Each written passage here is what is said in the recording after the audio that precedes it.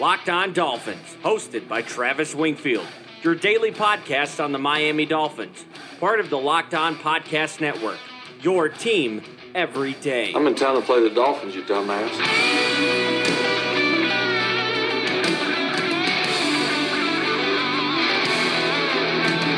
What is up, Dolphins, and welcome into a bonus edition, the Game Recap Saturday, the August the 17th edition of the Locked On Dolphins podcast. I am your host, Travis Wingfield, and as always, I am here to bring you your daily dose of Miami Dolphins football. And on today's show, the Dolphins fall in Tampa Bay on a last-second field goal, rather. We'll go position by position, hand out some game balls, explain Miami's defensive success, offensive struggles, and weigh in on the quarterback battle, which has taken yet another turn. All of that and more. But first, before any of it, I kindly invite each and every one of you to subscribe to the podcast on Apple Podcasts. We are a top 200 podcast regularly on iTunes. Let's go ahead and keep that up. Subscribe, rate, and review the show. Give me a follow on Twitter. It's at Wingfield NFL. The show is at Locked On Fins, and you can check out the written content with all the videos of the Dolphins games and breakdowns, everything you want up on LockedOnDolphins.com. And last but not least, the other Locked On Sports family of podcasts like the Locked On Heat podcast and the new rebranded Locked On NFL podcast with the expert analysis of former NFL scout Matt Williamson and new host Brian Peacock. We have a game to talk about tonight. Let's go ahead and jump right in. That's another Miami Dolphins. And that's a bit of a cruel joke right there because first downs were very difficult to come by in this game for the Miami Dolphins. The weather was not conducive to solid offensive play, especially on an offense where the Dolphins are kind of working out some kinks. And we're going to get right into this game here in just a minute, but I want to start with the predominant topic of the entire offseason of training camp and now of these preseason contests. And Brian Flores came out right after the game in his post-game presser after the Dolphins do drop this game 16-14 to the Tampa Bay Buccaneers, fall now to 1-1 on the preseason. And Flores named Ryan Fitzpatrick the starter for the Jacksonville game, and I kind of wonder if that was the plan coming in to continue to balance this quarterback competition, but just upon the body language of both quarterbacks, I thought Fitzpatrick looked a little bit angry about the fact that he didn't come in until the third quarter, and why wouldn't he be? He signed here to be a starting quarterback. He's 36 years old, playing in the third quarter with a really ragtag group of offensive linemen, which we're going to get to, and we're going to get through it together here soon on the podcast. But I don't like the move to make the announcement right now because, one, you haven't seen the tape yet. Go back and watch the tape, and you'll see that Josh Rosen really outperformed Ryan Fitzpatrick in this game. And two, we're looking at Fitzpatrick and Rosen with two different scenarios, both with the first team and the second team. And frankly, Josh Rosen won both those battles. He played better with the backups. He played better with the starters. And this continued success and this continued growth and development where Ryan Fitzpatrick basically peaked on day 2 of camp and then came back down and has flatlined pretty much since that time. I guess I don't quite understand the purpose with the current circumstances around the quarterbacks, and you guys will say, well, Travis, for so long you were on this Ryan Fitzpatrick train, and yeah, I was, because he was outperforming Josh Rosen by leaps and bounds, and those leaps and bounds, paired with the fact that I want this year to be all about identifying and building a solid foundation and culture and structure within the organization to make it so they can just plug new bodies into the scheme, into the system, into the program, and have a dominant, sustained, successful team like the New England Patriots. It all has to happen in this year number 1, and then we can add some talent into that structure, and things can take off. And that's why I was so big on the Ryan Fitzpatrick train, or bandwagon. But now that he's not playing well, and the competition is pretty much even, if not more, in Josh Rosen's favor, what's the downside? Play Josh Rosen. I don't like the announcement, but perhaps we'll see Fitzpatrick play a couple of series with the Jaguars, because nowadays, that Week 3 preseason game isn't really the exact same dress rehearsal we've become accustomed to knowing it as. So just see what you can get, continue the evaluation, and hopefully Josh Rosen gives you a more emphatic reason to start him in that Week 1 game against the Baltimore Ravens.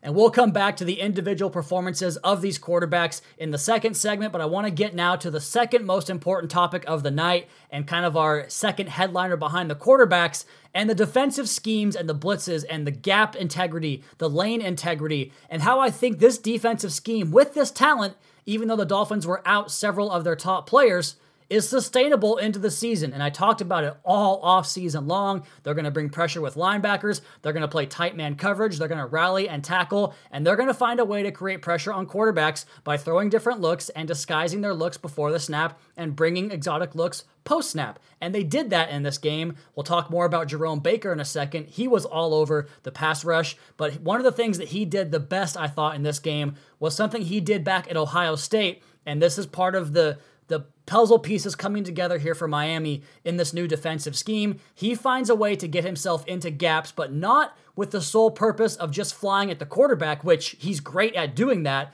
but with the purpose of staying in his particular gap and rushing with a purpose to occupy blockers to free up his teammates. And you guys can go to LockedOnDolphins.com and check out the recap article up there right now and see the very first video in that column I posted of an end zone angle shot of a Dolphins A-gap pressure blitz where Jerome Baker comes free, and he might actually have a free run at the quarterback, but the running back is going to step in front of him and take him out of the play. So Baker angles his rush and takes out the guard who is blocking Christian Wilkins, and in the process has the running back come up and pick up that pressure because you're taught to pick up the most imminent pressure on your quarterback, and as a result, Christian Wilkins shakes free, he loops on the inside and comes right up the middle and buries the quarterback, who I believe got the throw off, but still, Christian Wilkins puts a hit on the quarterback. That's the kind of creative scheming we're talking about, and I'm glad that we finally have an opportunity to show you guys what I mean, because I feel like I can show you on tape with Patriots tape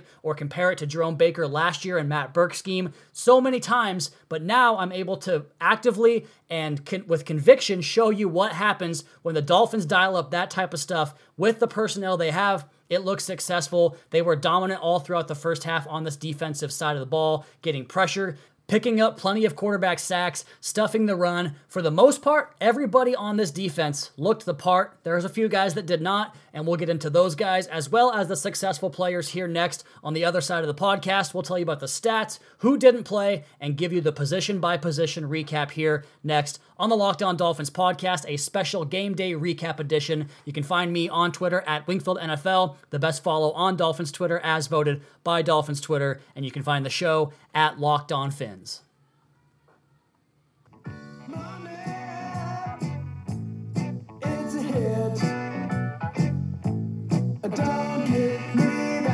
This song felt appropriate for the game recap because the Dolphins have a lot of money to spend next year. There's a lot of potential resources available on the offensive line where things are looking awfully dire. Just 2 games into the exhibition season for this 2019 Miami Dolphins squad under new head coach Brian Flores. And one of the things I mentioned that I wanted to see in this game was a stronger effort on the road, and I don't think the team was necessarily unprepared or unable to play in the conditions on the road. I think they just fell into the trap of playing a sloppy game in poor conditions, and frankly, they have an offense that's just not that good, and that's why so many of the mistakes occurred on that side of the ball. But the side that Coach Flores is more focused on is the defense, and that side played lights out. Let's get to these stats here and talk about the position-by-position recap of the second game of the preseason. The Dolphins lose to the Tampa Bay Buccaneers 16-14. You guys can see this written content up on LockedOnDolphins.com, and of course, check out our daily podcast here on the Locked On Dolphins podcast, part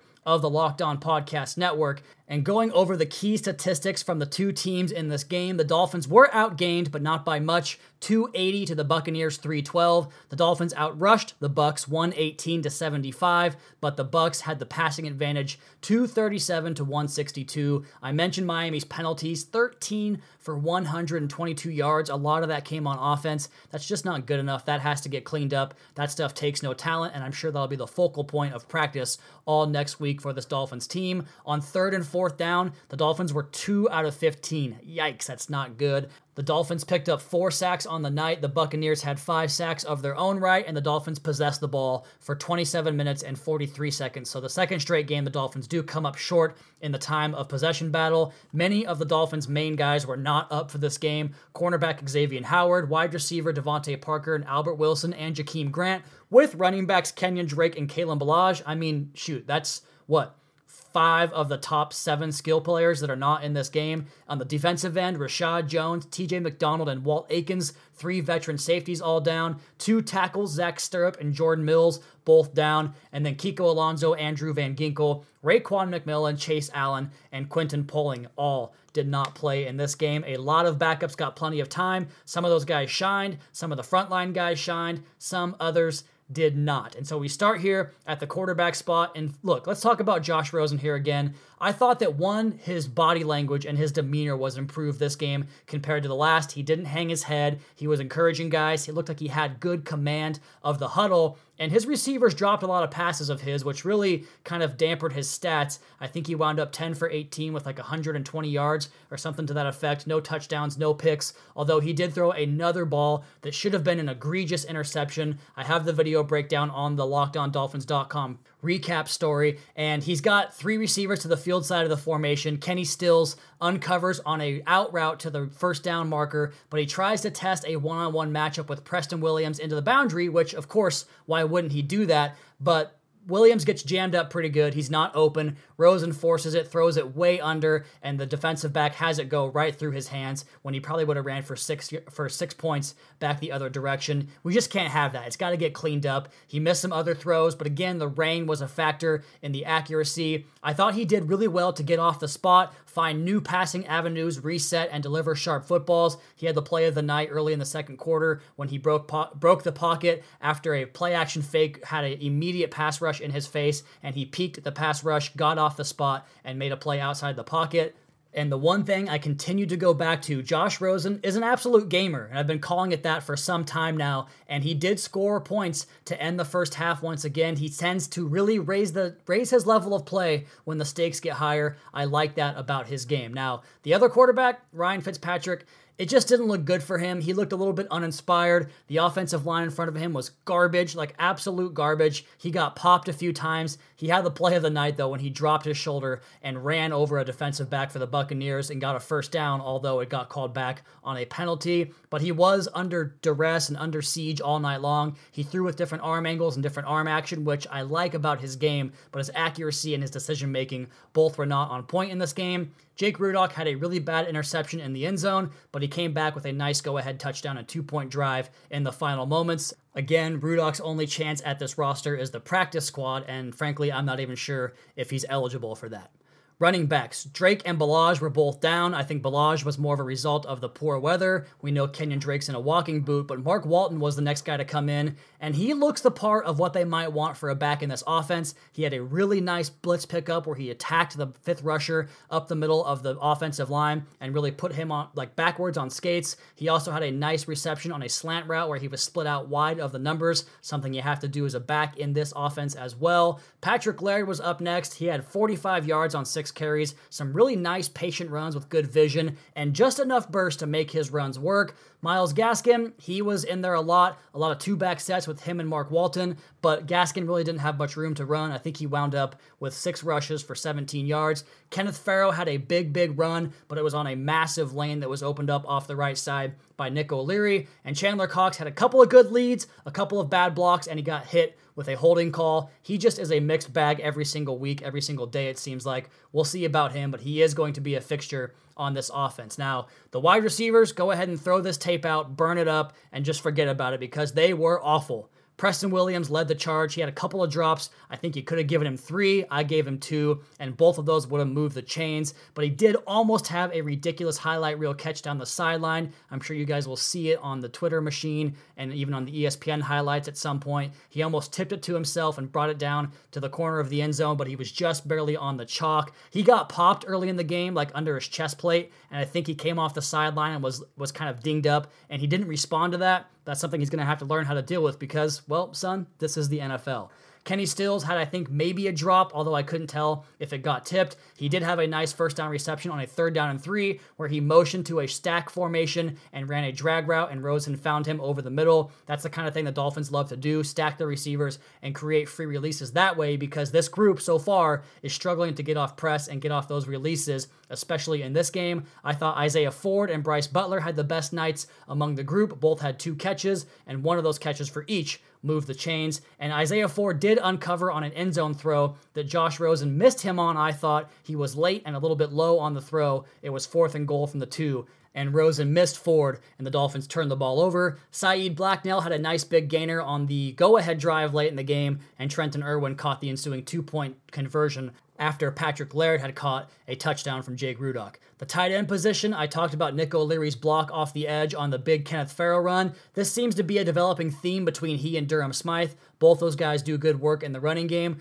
One guy that continues to impress me a little bit is Clive Walford, and more so for his blocking, but he also was involved last week in the passing game, but he's a good-looking blocker. You take a look at that Farrow run to the boundary. It was 12 personnel, 2 tight ends into that boundary and an unbalanced offensive line, or an unbalanced look, I should say, and Walford comes back across the formation and digs out the backside, something he's very adept at doing. I think Mike Gesicki looks fine. I mean, he's getting open. He had 3 targets in this game. He caught 2 of them. The one miss was a bad throw from Josh Rosen behind him on a wide open slant route. I think he has a role in this offense as a pass catcher. And then Dwayne Allen got onto the field, committed a big time hold on a first down run from the 5-yard line from Mark Walton, who tried to bounce the run outside despite the fact that he had a good lead block up in the B gap from Chandler Cox. We got to do better than that. We have to see that hole and try to play more power football and get ourselves a 2nd and goal from the 2 or from the 1 even, and really put the defense on their heels rather than try to bounce it outside and give them a chance for a tackle for loss. And then we move inside to the offensive line, and you guys hear me sighing over the microphone right here because I just don't know what to say or what to do, because they're really... A lot of these other positions, I can give you a reason or a justification or maybe even a resolution to some of the issues. But on this offensive line, it's not going to happen, guys. It's not there this year. And Laramie Tunsil returned, and they were like relatively adequate when Tunsil was in the game because you can slide protection completely away from Tunsil and leave him on an island, and he's going to lock down whoever he faces out there. It's so much fun to watch him gain that depth with his initial kick slide and drop step, and then he just basically turns into a wall, and the rusher across from him looks so futile in the process. It's an absolute elite left tackle. We got him. He's ours. Time to lock that guy up, because every single time he plays this year, he's going to drive that price tag up. Now, he's elite, but the rest of the line is far from it. Jesse Davis, he surrendered a sack on an overset where he got way too deep into his drop, into his set, even though he had help from the running back off of his right shoulder. He gets a deep drop step, and then the defensive end rushes upfield and underneath him for an easy sack on Jesse Davis. That's got to get better. It's difficult to really assign certain pressures on stunts and twists and blitzes from the defense, but Shaq Calhoun often is one of the guilty parties when blown protections occur on that right side. He's often standing there looking for someone to block, so I don't want to assess all the blame, but to me, it looks like it is his fault, and that happened again in this game, but I will give him credit. He is one of the better run blockers right now on the starting group because Michael Dieter just does not look the part right now. Daniel Kilgore got taken for a couple of rides on the interior offensive line. Teams are really having their way with this Dolphins interior offensive line, and it's probably going to be the Achilles heel for this team for what, the 5th, 6th straight year now? It's not good looking, guys. We got to do better on the interior. And off the edge, the backups, it's not any better. Jordan Mills was down, and Jared Jones-Smith got the promotion, got the call for that. Somebody on press row told me this guy's an NFL player. Bullshit. He's not. I mean, look at the guy. He was an absolute train wreck. He was consistently beat with a speed rush off the edge, and he just doesn't have the quickness to play left tackle. Maybe he's a developmental guy, but nothing more than that right now. This offensive line needs so many parts next year, both in free agency and in the draft, and I'm going to have a preview for the offseason coming up here shortly. I know we have a whole season to play, but I want to give you guys some reasons to be excited, because there are plenty of reasons to be excited as we go into a very, very important offseason in this team's franchise. But before that, we're going to come back on the other side of the podcast and talk about the positives, the defense, position by position. We'll hand out some game balls, all of that next here on the Locked On Dolphins podcast. You can find me at Wingfield NFL. You can find the show at Locked On Fins. And I also want to tell you guys that support for the Locked On Dolphins podcast comes from Manscaped, who is #1 in men's below-the-belt grooming. You may have seen them on Shark Tank. Manscaping offers precision-engineered tools for your family jewels. Get 20% off and free shipping with the code LOCKEDON at manscaped.com. That's 20% off at manscaped.com with the promo code LOCKEDON.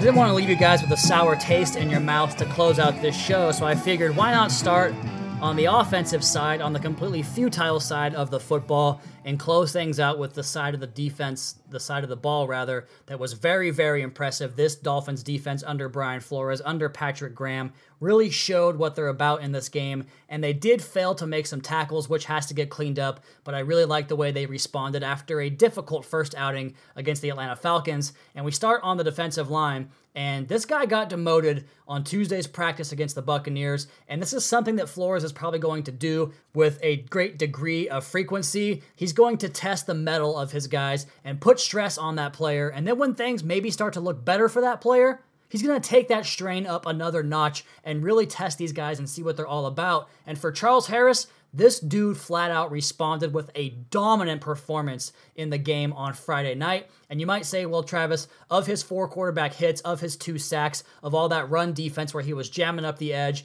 disengaging and making plays on the ball, that was all against backups, right? Wrong. He was up against Donovan Smith, one of the better left tackles in the National Football League, and he put an end to the Dolphins, or to the Bucs' first drive rather, with a great power move, a bull rush that put Donovan Smith on skates, and then from there, he used his hands to disengage, and we saw that all night long. And you go back midweek to individual drills, there's a video of Patrick Graham on the individual one-man sled where he's telling guys to throw their hands, keep their hands out in front of their eyes, and then disengage that SOB and get off that block. And Charles Harris had a good rep in that video, and that's what he did all night long. That bull rush, he got right into Donovan Smith's grill and tossed him aside like yesterday's news. He did it against the run a few times. He won with speed. He won with counter moves. He was very impressive, very much the part of a first-round pick in this game. Now, other players on the defensive line, first-round picks, Christian Wilkins had a big night in his own regard. He had a sack, another quarterback hit. He was good against the run and was consistently penetrating the offensive line all night long. Welcome to the league, Christian Wilkins. Davon Godchaux, same story. We don't really have to go over this. Heavy-handed, really good two-gap looking player, just true power player who gets down low in his pad level every single time and wins that way. Tank Carradine, once again, got up the field with a good pass rush. It's becoming pretty common for Carradine to get upfield with speed and then chop the offensive line's hands down and then bend the edge. He did that and put a hit on the quarterback, which disrupted a throw and caused an incomplete pass. Jonathan Ledbetter was the guy that took over for Charles Harris on that first team and Tank Carradine, and he had some first team work, and he continues to show you why the coaches love him for the scheme. A lot like Davon Godchaux, just at a different position. He plays low, heavy hands, and can really control the point of attack in this Dolphins two-gap scheme. Now, we go back to linebackers, and there are 2 guys that I was talking about Raekwon McMillan this offseason, and we'll talk more about the possible trade rumors of some of the beat writers later next week on the podcast, which I don't believe to be true at all. But Jerome Baker and Sam Eguavoen are the 2 preeminent linebackers on this roster right now. We talked about Baker's 15 snaps last week, 5 tackles, 3 of those for run stuffs, but he didn't blitz, and that changed tonight. He has that innate sense for angles to the quarterback, coupled with a very rare burst and good timing off the snap to effectively move the quarterback off the spot from any gap he chooses, off the edge, A gap, B gap. It's so impressive. He's defending the edge as a run stopper. I could not say more nice things about number 55, double nickels Jerome Baker, but Sam Eguavoen of the CFL had 4 splash plays in the first half, including a forced fumble. He displayed everything that earned him first team work throughout camp. He's athletic enough to get 10 yards deep into a pass drop. He had a pass breakup from that spot. He's strong enough to stack the edge in the run game, had a tackle for loss right there. He's instinctive enough to knife between the blocks in the middle of the tackles and make a play there, another TFL. And then, of course, his big-time stick on the fumble force. He dropped into coverage, carried the tight end up the seam, checked the hook zone for the receiver, found the running back in the flat. That's 3 areas of the field he covered, and then he drives off the ball, makes a tackle, knocks it out, gets the turnover. What an impressive night for Sam Eguavoen. And then Nick DeLuca, I thought, was the next best of the linebackers. It's pretty clear what he does well, how he fits the defense. He can scrape the edge and assist in the running game, something the Dolphins need right now with all these injuries. At cornerback, no Xavier Howard. Eric Rowe started the game, but he played very sparingly. Nick Needham was back out there again with the ones. He struggled again. Jamal Wiltz struggled mostly with his tackling, just as Minkah Fitzpatrick did, who suddenly is tackling poorly, which is really weird because that was never the case for him in Alabama or last year with the Dolphins. He did, however, have a nice pass breakup early in the game on his former Alabama teammate O.J. Howard. Torrey McTyer, I thought, put together his second straight good game in this one, so that's good for 24 to see if he can make the opening day roster. The safeties, Chris Lamons was all over the place, and he deserves a mention. The first safety on the group tonight, a prominent fixture on special teams, all over the place against the run, the pass, a very nice TFL on a screen pass. Chris Lamons has a chance to make this team. Bobby McCain is so often out of the frame altogether that it's really tough to identify him on the TV broadcast, but he did come up once in run support, and he's doing well to really click and close on the back end to condense those windows on the deep portions of the opposing passing game. Montre Hardage is still the second team deep safety. He's been out there pretty much every single time since like the second or third day of camp. He did miss a tackle on a big play in the screen game, but it was brought back due to a hold on the offense, and Maurice Smith was active in the middle of the field with Rashad Jones and TJ McDonald down for this game. If both those guys are down for the season opener, I don't know if they will be, but I think if they are, Maurice Smith is the next guy to get the call and play significant reps. So all things told, this to me was exactly what I expected to see last week, a strong defensive effort with creative and complex schemes that can overwhelm the offense with its disguise, and an offense that cannot get out of its own way, a very wishy-washy quarterback situation. And despite the defense's dominant first half, I thought it was odd that Brian Flores kept Charles Harris, Minkah Fitzpatrick, and Sam McGuavin on the field for the third quarter. That was kind of weird. The special teams unit continues to look the same. Cornell Armstrong, Nick DeLuca was out there, Terrell Hanks, Chandler Cox, Maurice Smith, Montre Hardage, Jamal Wiltz, Minkah Fitzpatrick, Durham Smythe, and Chris Lamons. Those are the kind of guys you expect to see on the back end of the roster, even though Walt Aikens will be part of that group as well. The Dolphins lost this game after taking the lead with 34 seconds. That's got to really annoy Brian Flores. You have to find a way to close these games, even though it is the preseason. And the absurd number of penalties, the bad offense, a sloppy game from this Dolphins team. I'm sure those will be focal points in the meetings tomorrow morning when the team regathers after this game to have a little post-game recap. Jason Sanders, still one hell of a kicker, 45 and 49-yard kicks right down the middle on a sloppy, wet playing surface. And look, all things considered, this offense is down Kenyon Drake, Albert Wilson, Jakeem Grant. They're going to need all those guys, plus Laramie Tunsil, to stay healthy for this offense to have any chance of success, regardless of who the quarterback is. We'll see what happens. We'll break it down further next week, and of course have an answer for you probably after the Jaguars game. And we'll get into more detail about this game, the roster, how things stack up now going forward later on this week on the podcast. And let's go ahead and hand out some game balls before I get out of here. It's pretty obvious. You guys heard me talk about him. Charles Harris gets a game ball, 2 sacks. What a night for him. Sam McGuavin, the 4 big splash plays. He gets a game ball. Jerome Baker, the catalyst of this defense right now in the middle. He gets one. Christian Wilkins, big-time game for the rookie. And Patrick Laird, the undrafted running back from Cal. We have to give one to the offense, and Laird gets that game ball. So that is going to do it for me on this edition, this bonus edition of the Locked On Dolphins podcast. I'll be back with you guys on Monday for some more in-depth look into this game, restack the depth chart, talk about the future of this team going into an important offseason, and plenty of more content as we prepare for the Jacksonville game and the start of the regular season, which is now right around the corner, guys, just a few weeks away until football starts to count for the NFL and for the Dolphins going forward. But I'm going to go ahead and check out of here. You guys all please be sure to subscribe to the podcast on the Apple Podcast app. Leave us a rating, leave us a review. Check out the other Locked On Sports family of podcasts for all your local and national coverage of your favorite teams. Follow me on Twitter at Wingfield NFL. Follow the show at Locked On Fins. Keep up to date on that daily Dolphins blog over at LockedOnDolphins.com. You guys have a great weekend. We'll talk to you on Sunday night / Monday morning for another edition of the Locked On Dolphins podcast, your daily dose for Miami Dolphins football. Fins up.